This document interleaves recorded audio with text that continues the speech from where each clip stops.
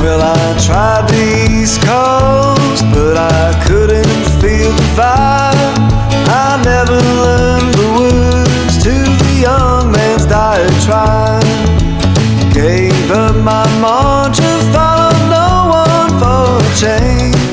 I saw the light and it ain't so strange. I never thought I would want to be so misunderstood. These days I'm feeling pressed to innovate. Hello, listeners, and welcome to Ohio Mysteries. You're listening to a clip of Misunderstood by Palomera, a singer-songwriter who calls Cincinnati home. Palomera is our featured musical artist this week. So hang around to the end of the podcast. We'll tell you a little bit more about his music and let you listen to the rest of the song.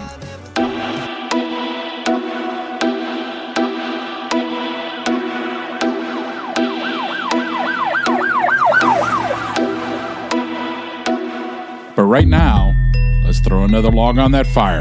It's time for a new mystery. I'm your co-host, Steve Yoder. With me, as always, is our researcher and storyteller, Paula Schleiss, an award-winning journalist who spent 30 years writing for the Akron Beacon Journal. Hey, everybody. So, Paula, where are you taking us tonight? Steve, we've got another old one. Tonight's story happened 99 years ago this month. This month? This month. Nice. But in Ohio's Harrison County, it's still remembered, no doubt because of its brutality. Harrison County. Would I know anything there? Well, Harrison is near Ohio's western edge, not far from Steubenville. It's a quick drive to the West Virginia border. There are only about 15,000 residents in the entire county, and no doubt way, way less than that back in 1920. But listen to this lineup of Harrison County residents. Cy Young. Oh, the baseball pitcher? That's the one and the same. George Custer. Ah, the Civil War general from the Battle of Little Bighorn. Yep. And how well do you know your classic Hollywood stars? Ever hear of a guy named Clark Gable? Yeah, Cadiz, Ohio. Yeah. You know, you'd be surprised how many young people don't know some of these early silver screen pioneers. But for more than one generation, movie stars didn't get much bigger or better looking than Clark Gable. You know, I was in Cadiz one time and there was a sign, home of Clark. That's all. That's the only reason why I knew. Oh, yeah. He was a superstar. How about Edwin Stanton? I think you got me. I don't know who that is. Okay, well, during Abraham Lincoln's administration, he was the country's Secretary of War. So Harrison County is small, but putting out its share of brains, looks, and power. Oh, yeah. Nice. Well, there's one other resident of Harrison County I want to tell you about, one that would be lesser known to anyone outside of that area, because she was just 11 years old when she left us, or should I say, taken from us. Her name was Frances South, and she lived in the village of Edina, which actually straddles the border of Harrison and Jefferson counties. I never heard of Edina. It's a small town, and on March 25th, 1920, Frances's mom, she's very ill. So she sends little Frances off to retrieve some medicine from the village drugstore. At 11:30 a.m., Frances leaves her house wearing her tam o' shanter. It's a tam o' shanter. It's a Scottish cap. It's mostly worn by men, kind of poofy but flat on top. Picture a Scottish golfer, and it might come to mind. Yeah, I see it now. Okay, well, the hours tick by, and Frances doesn't return. Her mom is too ill to leave her bed to investigate. There isn't much she can do but wait for her husband to get home. And when he arrives at 6 o'clock, his wife sends him straight back out. Go find Frances. So he enlists the help of some neighbors, and they set off. Within an hour, they find her. 3 men, Walter Thompson, John Shields, and John Galloway, were walking in an area of the village known prophetically as Dark Hollow, when they saw a trail of blood leading from the road. They followed it into the woods, and they found little Frances, bound and naked, buried beneath a pile of leaves. She had been brutalized, raped, beaten, strangled. Her hands had been bound behind her with a red cord. She was gagged with a handkerchief. Well, the next day, the coroner will rule she had been kicked to death. Residents of Harrison and Jefferson counties react quickly to the shocking news. The next day, banks close, stores close, manufacturers even suspend operations. With area men now freed up from their obligations, they grabbed their guns and formed groups of posses and started scouring the area. A local pastor, the Reverend Ashburn, led one group. Francis's father led another. That was a typical reaction for a rural community back in that time.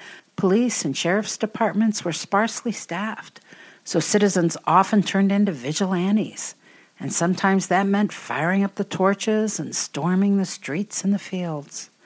Of course, that kind of mob mentality can take on a life of its own. As rumors circulated about 7 different men who had been picked up for questioning, the bands of local farmers and miners separated to cover all the local roads with the intention of intercepting the suspects and their guards. The newspaper reported the posses appeared ready to lynch someone. Authorities separated their suspects and took them to different parts of the county, trying to protect them. When word circulated that one man was being held at the local jail, a crowd of 500 people surrounded the building until they could be convinced that no one was there. Back at the South home, the Red Cross sent volunteers to look after Francis's ailing mother. There were 4 other children who had to be cared for, especially with their father out with the posse. The local newspaper said Francis's mom had taken a turn for the worse, grief putting her at the point of death. Other citizens were trying to help by chipping in for a reward. In 4 days' time, with children emptying their piggy banks and businessmen opening their cash registers, they put together a $2,000 pot for information leading to the conviction of Francis's killer. That's a lot of money back then. That was for a little rural town. Yeah. Well, Sheriff Western T. Baker of Jefferson County and Sheriff Dodd of Carroll County took the lead in the investigation. But critics would later say their focus was fatally flawed. For instance, a red cord found at the scene of the crime was initially described as belonging to a military hat. So there was initially this look for somebody who had a military past. But Francis's mom recognized the cord as being a decoration on her daughter's tam o' shanter. Authorities then announced they were looking for a black man or a foreigner because the cord used to tie Francis's hands looked like the kind only a poor immigrant or Negro would use to hold up their pants. Sure enough, the first 5 suspects dragged in for questioning were black or foreign. A train conductor vouched for the black men, saying he could verify they were all on his train to Steubenville at the time Francis was murdered.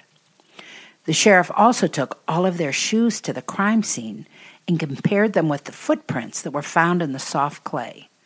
None of the shoes matched the prints. I mean, I could see why they would turn to out-of-towners, but no. Yeah, you're right. Just picking out. You're right. It would be hard to think that somebody in town who knew the South family would have done this. You don't want to believe it, but actually it's probably most likely somebody they know. I could see that. Yeah.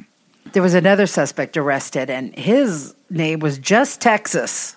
He was a 45-year-old from nearby Ramsey. Just Texas. Just Texas. And simply described in newspapers as the Greek. So he had two nicknames. Well, Just Texas. Just Texas. Sounds like a nickname to Greek. me, but okay. Well, all 5 men, the 4 black men from the train and Just Texas, they were all eventually released. On March 31, so this is 6 days after Francis was killed, a 29-year-old miner with Russian roots by the name of Mike Ananchek was arrested after the discovery of blood on his clothing found at the boarding house where he was staying. Now, Ananchek claimed the bloody garments belonged to his roommate, Prako Paskovich. So they arrested him. They even arrested the landlord of the boarding house, Helena Kowalski, just for good measure. You can tell by all of these names, all probably immigrants. Right. And they all denied involvement, of course. But very quickly, a grand jury was actually seated to hear evidence in the Ananchek case, the one with the bloody clothing in his room. And authorities asked for an indictment. Well, during testimony, there was this dramatic moment where Ananchek's attorney asked his client where he had received bruises that were on his face. And Ananchek pointed to John Crawford. He was the local game warden who had been made acting constable of the case. And he said he did it. He did it. And just to seal the deal, Ananchek was able to prove he was several miles away from the crime scene during the hours of the murder. Well, he was released. Constable Crawford, however, was not. It was learned later he had been beating up all kinds of people during interrogations. He had even pushed around that boarding house landlord. He was charged with assault and battery and removed from his position. Well, the local townspeople, they were fed up. On April 6th, so this is less than 2 weeks after Francis's death, a petition signed by more than 1,000 people was forwarded to Ohio Governor James Cox. It criticized investigators and said authorities did not even arrive on the scene of the murder until 15 hours after the body was discovered. 15 hours, jeez. What in the world? Yeah, that's ridiculous. And this petition complained that these guys had spent too few hours investigating and way too much time politicking. Yeah. And the petition read in part, "We hereby publish our utter contempt." So this is a petition by the people. This is the petition that was signed by the 1,000 people. Okay. "We hereby publish our utter contempt for the manner in which the county authorities, whose duty it is to prosecute crime and enforce the law, have acted in the matter of the murder of Francis South. Their action again demonstrates the inefficiency of county officials who hold political office and have no sense of responsibility or duty other than to assume title of office and draw salary." Voice of the people. Well, they had enough. Right. So on April 15, now this is 20 days after the murder, a man named Harry Miller confessed to the crime. This guy, he was formerly of Akron. He had just moved to West Virginia, and he was at a revival meeting in a little church in the village of Beach Bottom, West Virginia, when the pastor called for sinners to come forward. So Henry Miller threw up his hands and shouted, "God have mercy on my soul. I killed the little girl at Adena."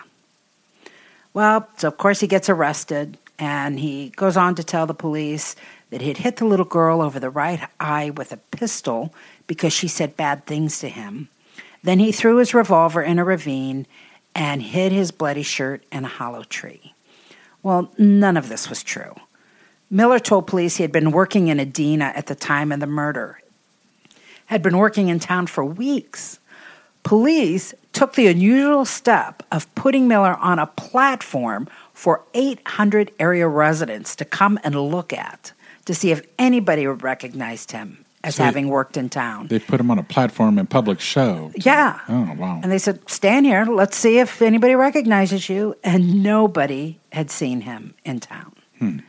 So they're saying, well, that couldn't be true.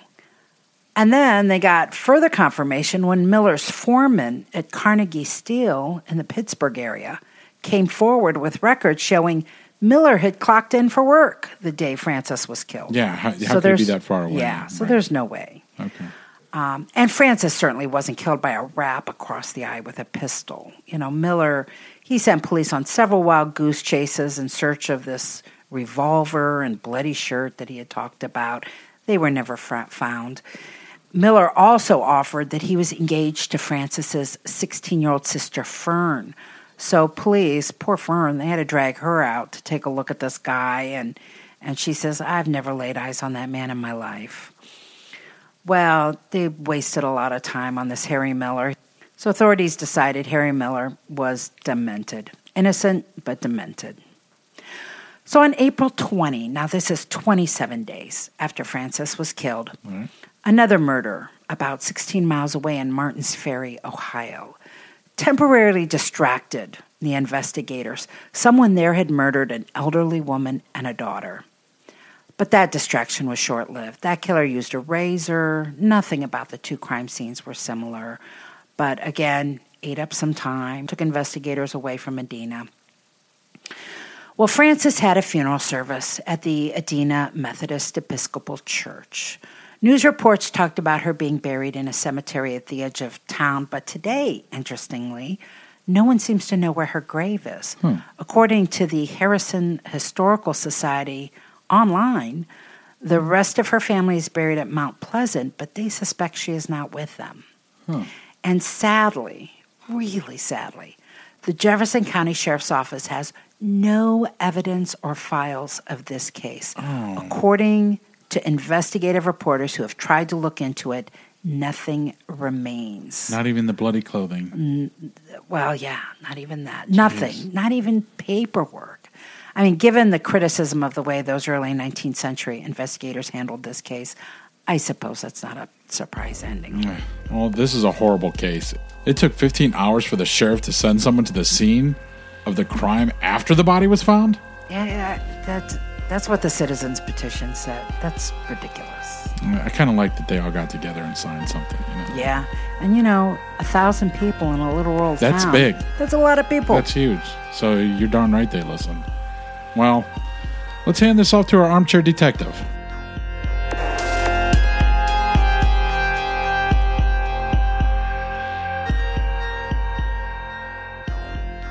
Tonight with us, we have Autumn Yoder, a mom of 7 from Akron, Ohio. Welcome, Autumn. Thank you. I am looking forward to hearing what you have to say about this case. Being a mom yourself, that must have been hard to listen to. Yeah, thinking of what an 11-year-old girl went through before she died, that's pretty tough. That is pretty tough. Yes. Let's go through the suspect list.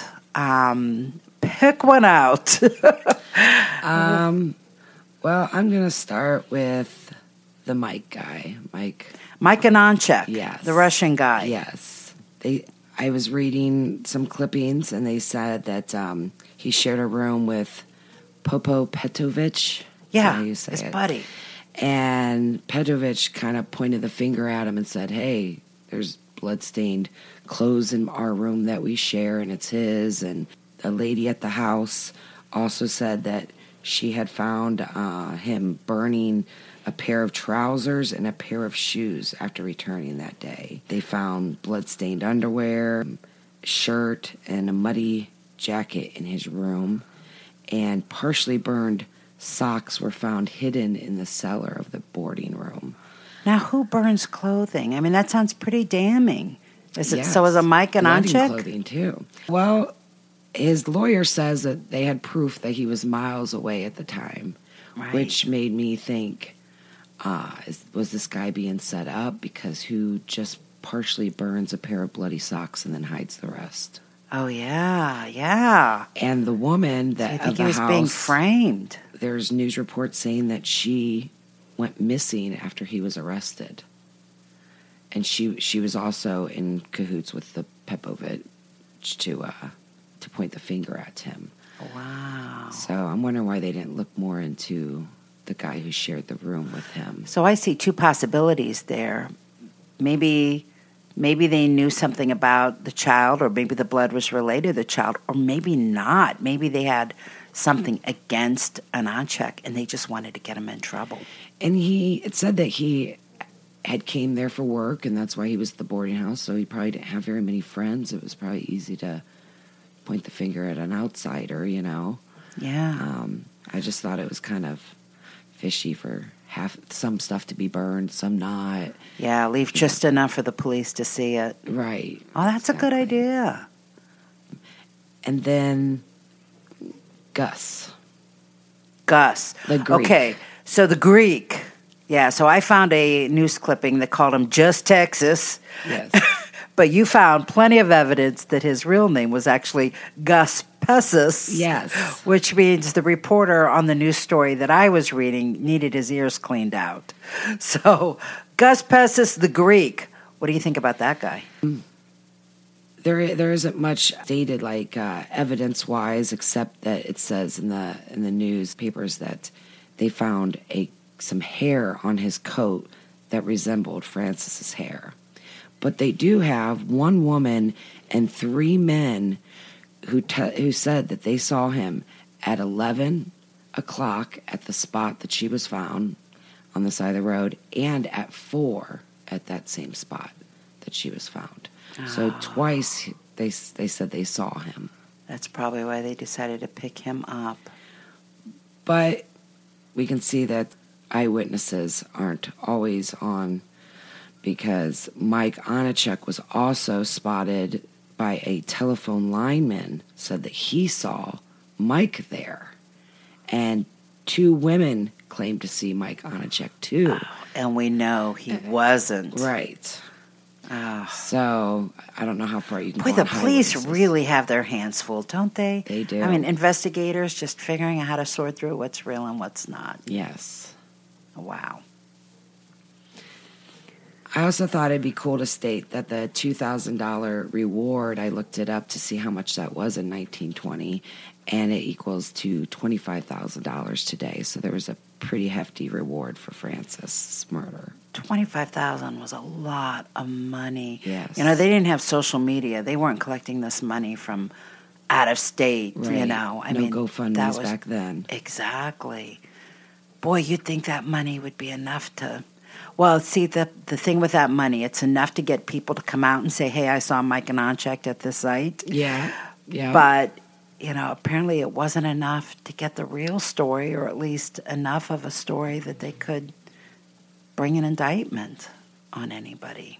And the lady of the house sure didn't stick around for that $25,000. She disappeared right after Mike was arrested. Yeah.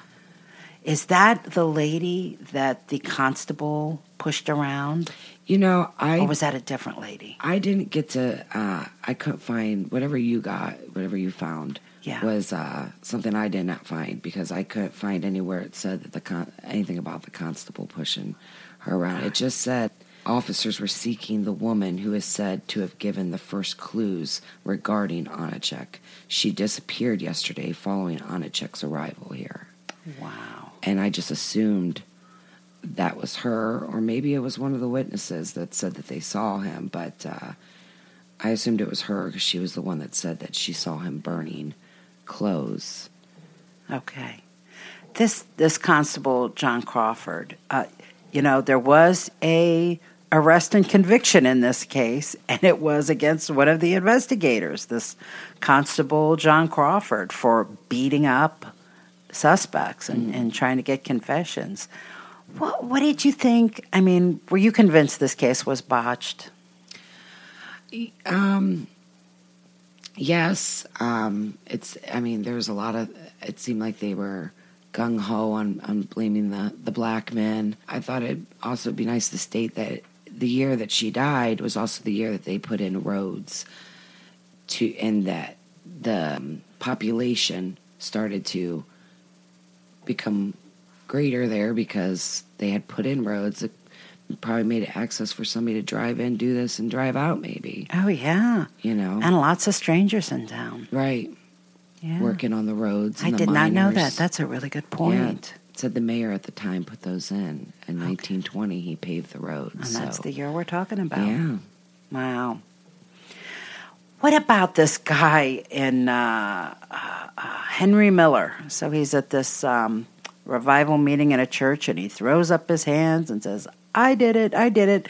They obviously proved that he didn't. But, man, it's so hard sometimes, unless he's just got a mental problem. Yeah. It's so hard to understand why people willingly confess to horrible things that they didn't do. That took me back to Marion. That made me think of Marion. Marion Brubaker. Yes. Yeah. Because that crazy guy confessed to hers. And yeah, Marion Brubaker was our very first episode ever, and there was kind of a drifter police had focused in on, and he says, yeah, I did it, and he took him out and showed him how he did it, and then they eventually decided, oh, you're insane, and put him away. that also, the Marion case made me think, well, was Francis killed by a teenage boy? Because, I mean, stomping seems very kiddish to me. Maybe he didn't realize that it takes 4 minutes to choke somebody. So after getting frustrated, her not dying from strangling, did he get frustrated and just start stomping her? It made me think maybe a child did it, because Yeah. I don't know. It seemed like something an angry child would get out of frustration, like, why aren't you dying? You know, like, Yeah. a lot of people don't understand that it takes a whole 4 minutes to choke somebody out, you know? Well, that's a good And point. she did have that rope around her neck, like they initially tried to strangle her. And and it also said she put up quite a struggle. If it said that there was evidence that she really fought for her life, I don't think if there was several grown men, there would be much of a struggle. Right. So that made me also think, was this person more of her size? Because she did put up such a fight. She was able to put up such a fight. That's a good point. Mm-hmm. Yeah, that's a very good point. Well, I think you've given us some new things to think about. And I love when our armchair detectives come on and they have done their own research and they bring new things to it that we either didn't know or didn't bring up in the podcast. So thanks for the extra research on You're that. welcome. Add the I had insight. fun doing that. Wonderful.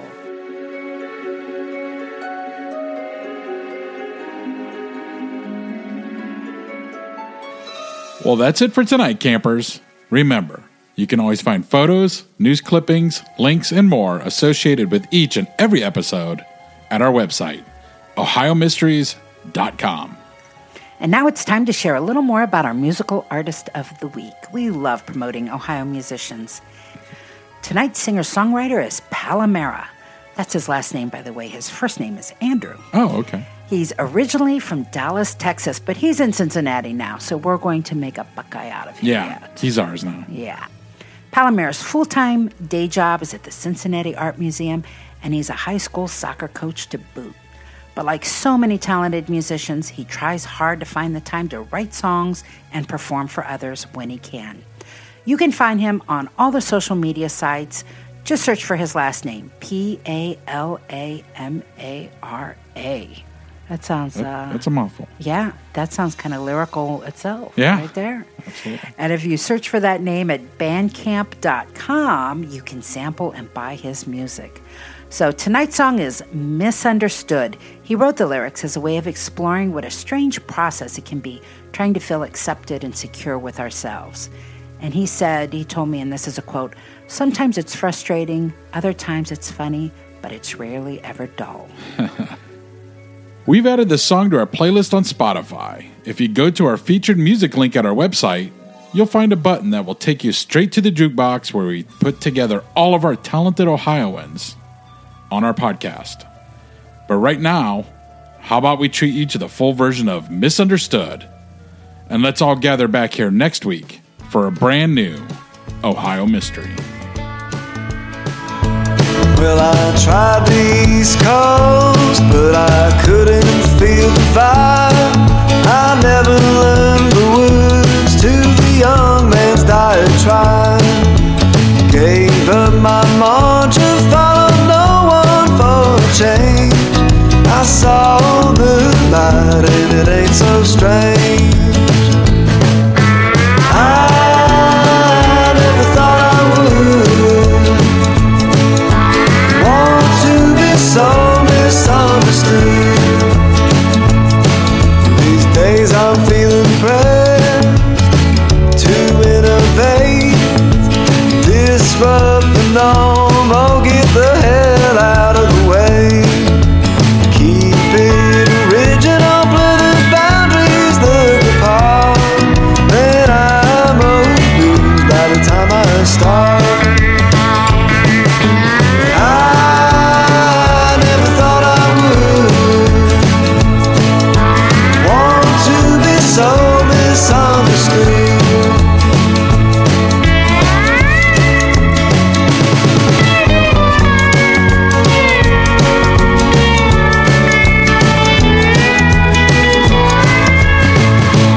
I don't follow my heart, I don't chase the dream. I'm done with aphorisms, oh they're never what they seem. Takes one to know one, I've had plenty